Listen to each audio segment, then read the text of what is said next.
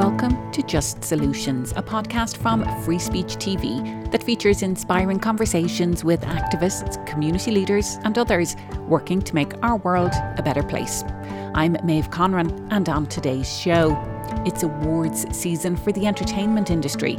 In 2015, the hashtag #OscarsSoWhite went viral in response to the lack of diversity in the nominations, and it prompted industry-wide discussions on the issue. But it's not just on screen where a lack of diversity is problematic. Behind the scenes, there are still significant inequities. Free the Work is an organisation that advocates for underrepresented creatives. Daisy Gonzalez is a content specialist with Free the Work, and Pamela Buzik Kim is the executive director of the nonprofit that is focused on equitable representation behind the lens. From Free Speech TV, Just Solutions. Well, we are in awards season, of course, the Oscars and many of the other awards doing the rounds right now. And there is this ongoing conversation and debate happening about the lack of diversity.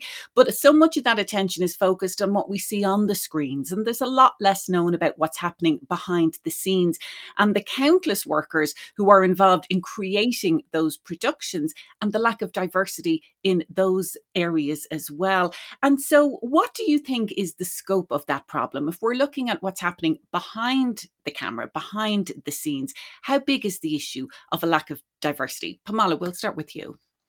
Absolutely. I think, making changes in front of the camera is like almost like an instant gratification thing because people generally look for change overnight.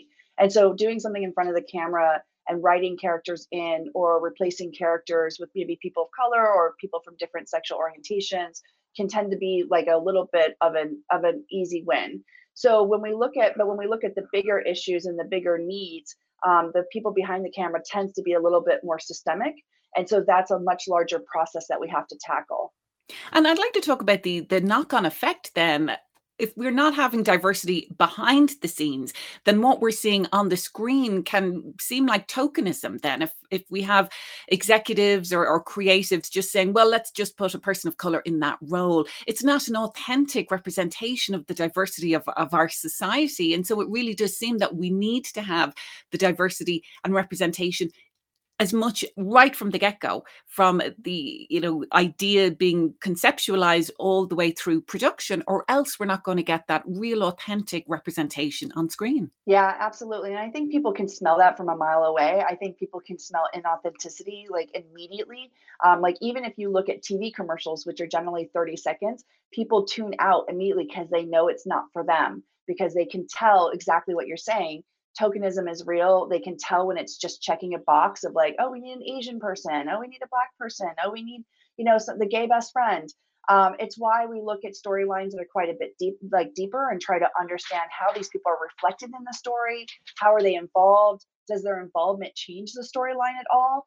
And this goes across, not just for people of color or people from different sexual orientations, but this calls for gender. It also looks at military veterans and people who are living with disabilities. Well, Daisy, what has been your experience as somebody working in this industry to even break into the industry? Because I know that at Free the Work, you're working with people who have traditionally come up against barriers and trying to break into entertainment and creative industries. What's been your experience when it comes to this? I think the first thing is definitely maintaining a kind of like a center.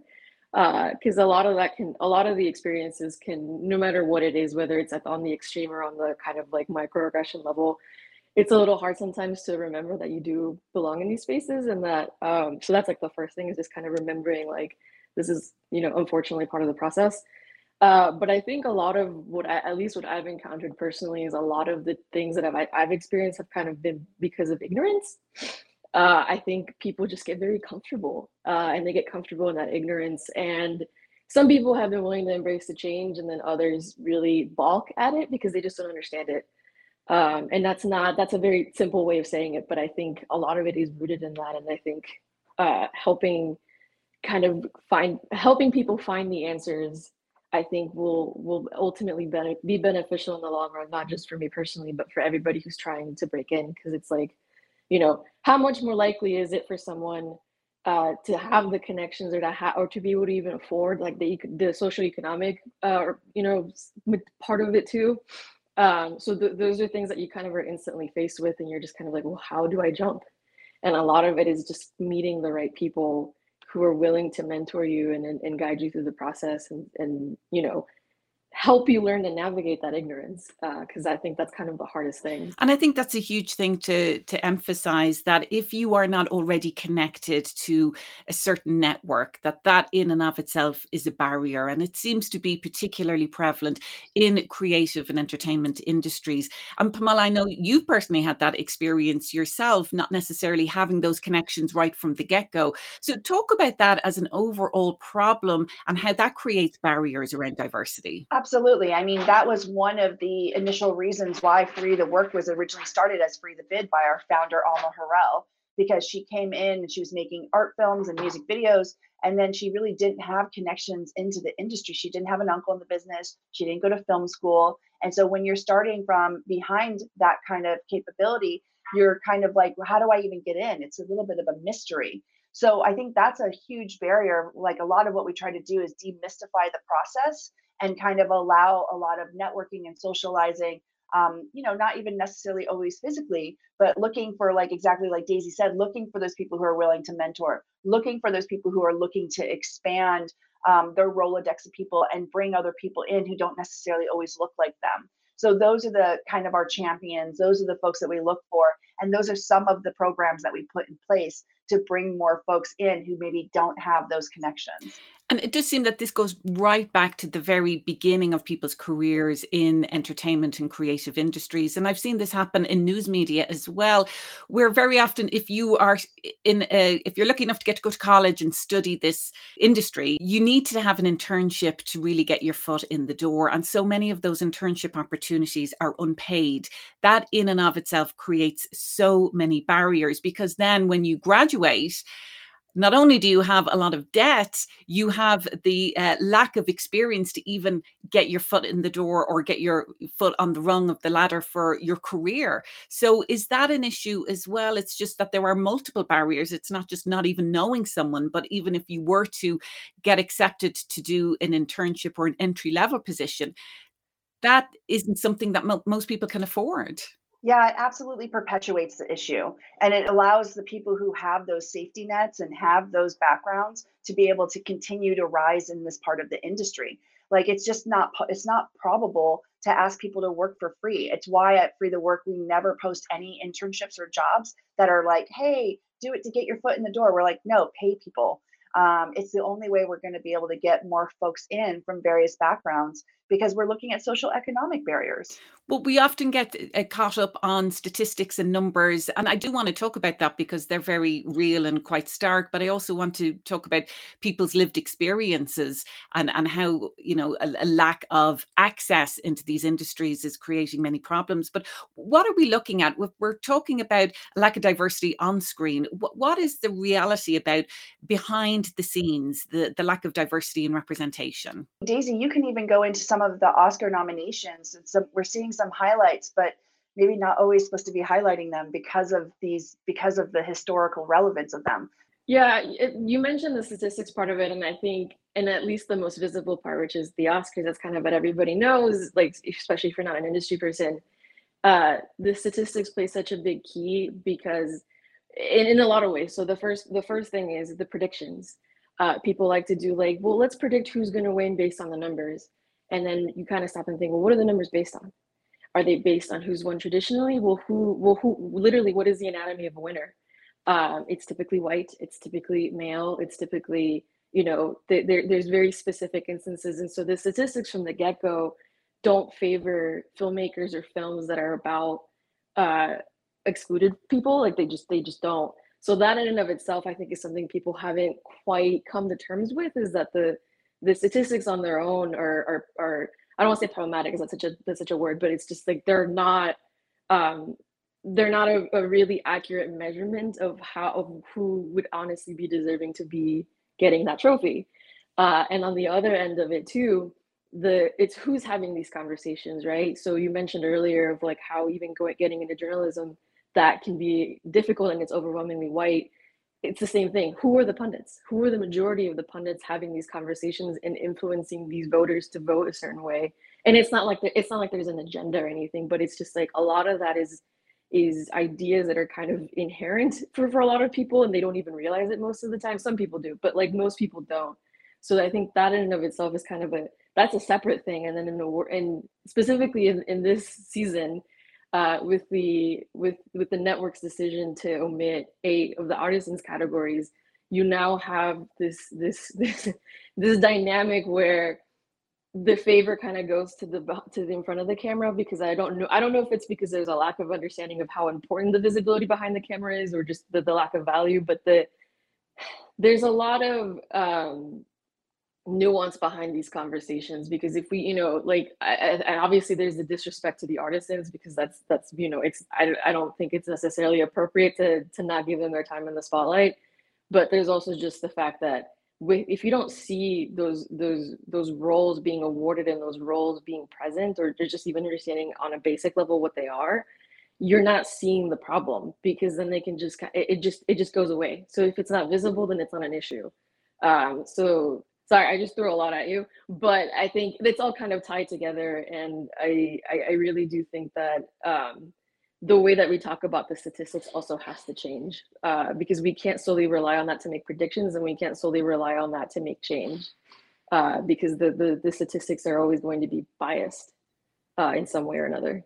You bring up some really excellent points, Daisy, and it really, to me, gets back to representation. If you don't see that this is happening or not happening, it's very difficult for action to be taken. But also, if you don't see that these jobs are there, that there are people like me doing these jobs and being recognized by these awards, it's hard to almost conceptualize yourself wanting to be in that space as well. I mean, what was your experience growing up as a young person wanting to break into this industry? Did you see people who reflected your life experience doing this work? I mean, I think it almost gets to that fundamental level. If we don't even conceptualize ourselves in these spaces, that's the first barrier we almost need to overcome.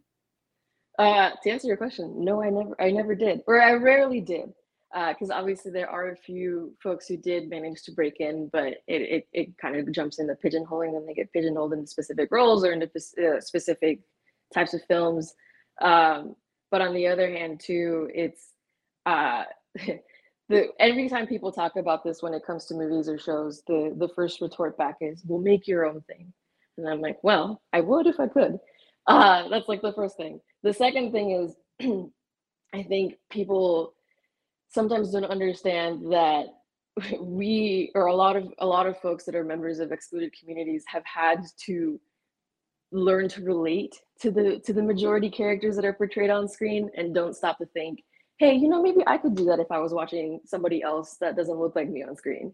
I think people, for some reason, a lot of folks who tend to have that argument against representation are kind of, I don't know if it's incapable of empathy, that's a little aggressive to say, but I think I think that lack of wanting to understand others, because at the end of the day, they're stories, and we're humans, and the stories are relatable no matter what. Like, if I have, for the last 20 or so years, have been able to relate to all of these white characters, why can't they do the same? And that's a more hypothetical question, but I think growing up, it does affect you to not be able to see yourself. And it doesn't have to be an exact version of yourself, because I think even that phrase has been kind of co-opted in a weird way. I think it's just seeing people like you have similar struggles that still feel universal. And I think there's countless examples, at least in the last 6 years, of films and storytellers that have been able to do that, and they've resonated worldwide. So to answer your question, yes, it does have a really big effect. And I think a lot of the reason why a lot of us choose to be here is just because we love storytelling so much. So it fuels us more than anything. You're listening to Just Solutions, a podcast from Free Speech TV. Our guests today are Pamela Buzik-Kim and Daisy Gonzalez from Free the Work, a non-profit that advocates for underrepresented creatives, especially those working behind the camera. The recently released UCLA Hollywood Diversity Report says that while there has been a notable rise in on-camera representation in top films over the past decade, there has been a relatively slow growth in behind the scenes roles for people of colour, particularly women and particularly Latinos. Free the Work aims to amplify those voices. You can find out more at freethework.com. And you can find out more about us and watch past episodes at freespeech.org. And don't forget, subscribe to this podcast and never miss an episode. Well, Pamela, there's often a focus on the problem, which we absolutely need to dig into, but then we don't often have time to talk about the solutions. And part of the solutions that has emerged is the organisation that you're the executive director of, that Daisy is part of, Free the Work. So tell us a little bit about the inception of that. You touched on it a bit earlier, but why it is so important and what it is that you do.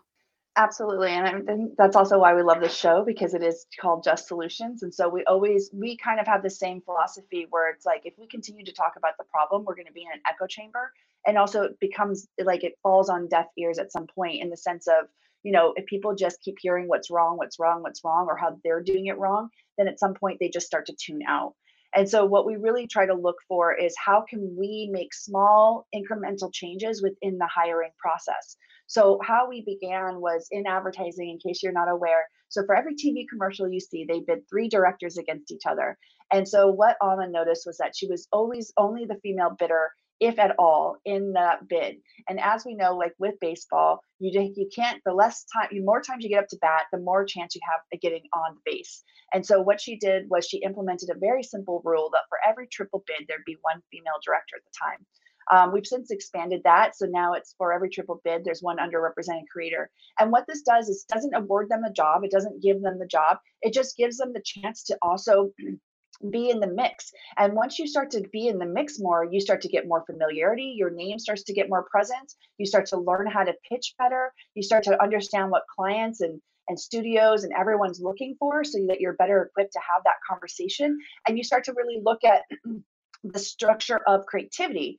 Because at the end of the day, we are in a creative business, and we can't tell people who to use. You can't tell people who to hire, especially A, we don't want quota hiring. And then 2, we want to recognize it is a creative business and it can be subjective.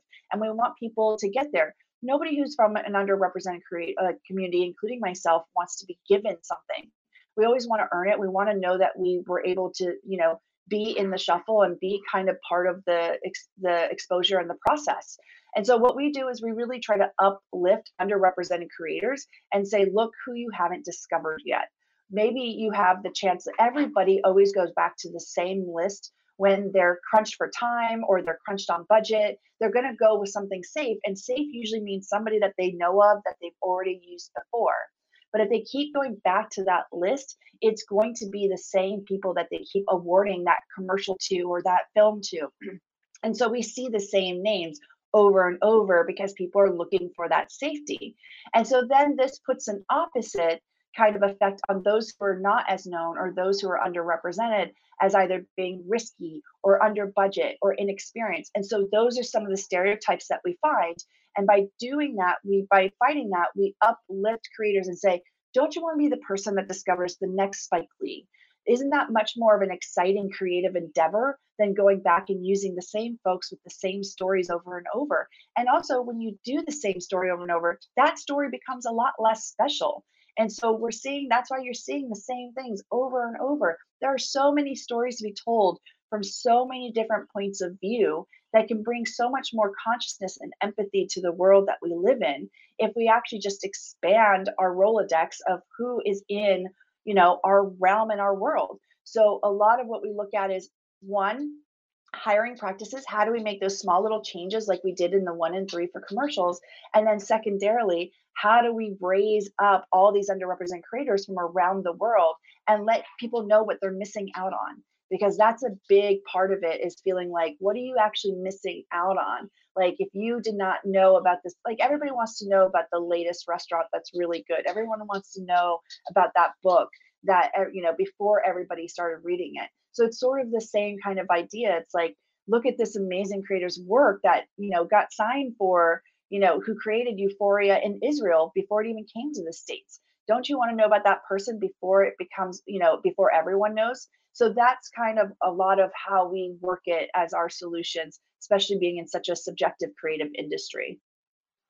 And when we talk about representation and diversity, I mean, we've touched really on lack of representation when it comes to race, ethnic background, gender, but there's many other life experiences and realities that are simply not represented as well. Talk a little bit about that, Daisy. The folks who are working with you through Free the Work, about the vast array of life experiences that often are not represented on the big screen or the small screen. I mean, the biggest, I guess it's kind of a hot topic now because one of those films is nominated, but I think the disabled community has had a disadvantage in a lot of ways in how they're portrayed. Because one, there aren't creators from those communities that are involved in, like, I also have to kind of clarify, like, none of these communities are monolithic. So even though I am signaling out this community as a whole, there are different factions of it, and there's different intricacies that go behind all these different experiences. And so there is a bit of so I think that's kind of the first thing people have to recognize, is that even though there's films like Coda that are breaking ground, and it's great, and a lot of what they're doing with that film is, I think, kind of a good way to start. People have to remember that this isn't the definitive movie. There's always going to be more options, and I think that a lot of the issues and why we don't see more of other groups that have these stories, like undocumented folks who don't have their stories being told in a way that feels relatable to them, is just because we're not letting them in the room. And I think, I mean, it's similar to what we've been talking about, but I think from the people in charge and from the people greenlighting these things, there has to be more attention paid to how we're telling these stories and actually actively doing something whenever they're called out. Because I think a lot of the time people fear that cancellation and fear, just fear being told that they're doing this wrong and that they're being offensive. And I think instead of being afraid, they should just embrace and listen, and then actually do something proactive about it. And I think that's kind of the part where we're not quite there yet in the conversation. We're getting there, but I think that fear, I keep mentioning the fear, but it really is, it's a big fear a lot of industry people have that they just choose to run away from. And I think that has a lot to do with why other communities aren't being able to kind of step in and have their time in sharing and beginning to share these stories. You said something earlier, Daisy, that was really poignant to me, that when you were young and growing up, you had to see yourself in all of these white characters and all of these characters that were so far removed from your own lived experience, and yet you did it. And there's this barrier to the, generic white audience saying, well, I don't see myself reflected in that other character, where so many other communities have had to always see themselves reflected in white characters. And so what is the overall impact when we don't have diversity behind the camera, behind the screens? Because that then, of course, trickles up to representation and diversity on the screen. I mean, what is the overall impact on young people, on society as a whole, when we're not really showing the full breadth and wealth of life experiences, and we have such a narrow view that's being reflected on the big screen and the small screen? I think it just tells you that you don't belong, like, just straight up, and it doesn't matter what that looks like. You could not belong in a trade job. You could not belong in, like, at a four-year college. Like, it doesn't matter. It tells you that in the place where you live in, you don't belong. And considering the times that we're living in right now, that rhetoric just has to change. People can't continue to feel like they're not welcome in spaces and that they can't dream as big as anybody else. And it sounds very cheesy and dramatic, but I mean, like, it doesn't matter what it is that you're trying to do. If you don't see yourself on screen, you're not going to get the respect, because it paints perceptions of what you are. And if people keep telling these stories that are filled with stereotypes that aren't correct, then that's the first impression people get of you. That's the thing that they assume of you. Like, yes, stereotypes come for a reason, but I think that if we don't move past those things, then it becomes very dangerous for a lot of groups, especially any that are facing any kind of violence or threats to rights. It becomes very dangerous for those people to be able to just live their lives, because it's not about adaptability so much as it is just having the right to exist. And again, this sounds, the stories that we tell do impact the way we perceive other people, and it's why it's such a powerful medium.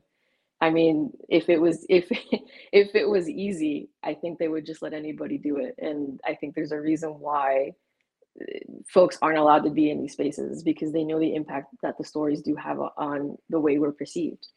Well, Pamela, I know there's a huge economic impact. The Hollywood Reporter and UCLA have both done reports into this when it comes to how much money is being lost because of the lack of diversity. When you think of how many different communities are out there that if their stories are not being reflected, that's actually a huge economic loss for the industry, because people aren't necessarily going to want to consume that media. Absolutely, because when you look at the world at large, I mean, 60% of our globe is Asian, so when we're only coming from a center of whiteness and we're not telling any other types of stories and we're looking for global kind of intake of our stories, it's really trying to understand, like, yes, what is the heart of the story and does it relate to every human being, and can every human being relate to it back? But also just like, are they, is like exactly what we're talking about, are we seeing ourselves in it? And again, if you have the same story over and over and over with the same folks, it makes it feel less special. So then those people are less special. And so it's one of those things, like, we just need more diverse storytelling. And we know for a fact that we know two things. We know that even when you look at stats on like YouTube shows, some of the highest rated YouTube shows are the ones that have the most diverse audiences.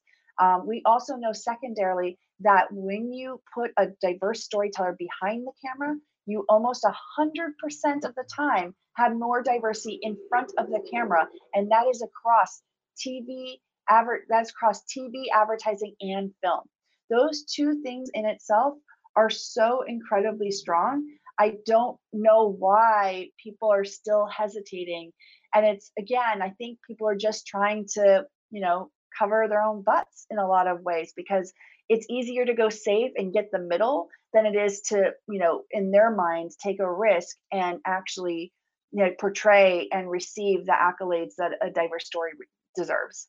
Well, there's a lot more information, I know, on the website for Free the Work. People can find that online. And that is for all kinds of creatives, folks working really behind the scenes. Is that right, Pamela? Yeah, it's really, we started with female directors in advertising. We have since expanded in 2019 to all of those who are underrepresented behind the camera. So we use underrepresented because we are global. So who's underrepresented in India is different than who's underrepresented in South America. But in the US, we're looking at people of color, creators living with disabilities, military veterans, female identifying, non-binary, and our LGBTQIA+ community. And when we say behind the camera, we really do mean anybody who's pretty much behind the camera. So directors, editors, composers, colorists, DPs, etc. And we continue to expand. I think we're going to be opening up to photographers in a month, which is super exciting. And so you can always go to freethework.com. You can sign up for a free profile. And we make sure that we try to get you in front of as many hirers as possible.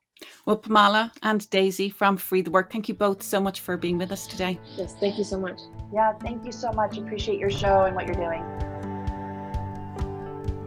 You've been listening to Just Solutions, a podcast from Free Speech TV. Our guests today were Pamela Buzik-Kim and Daisy Gonzalez from Free the Work, a nonprofit that advocates for underrepresented creatives. Find out more at freethework.com.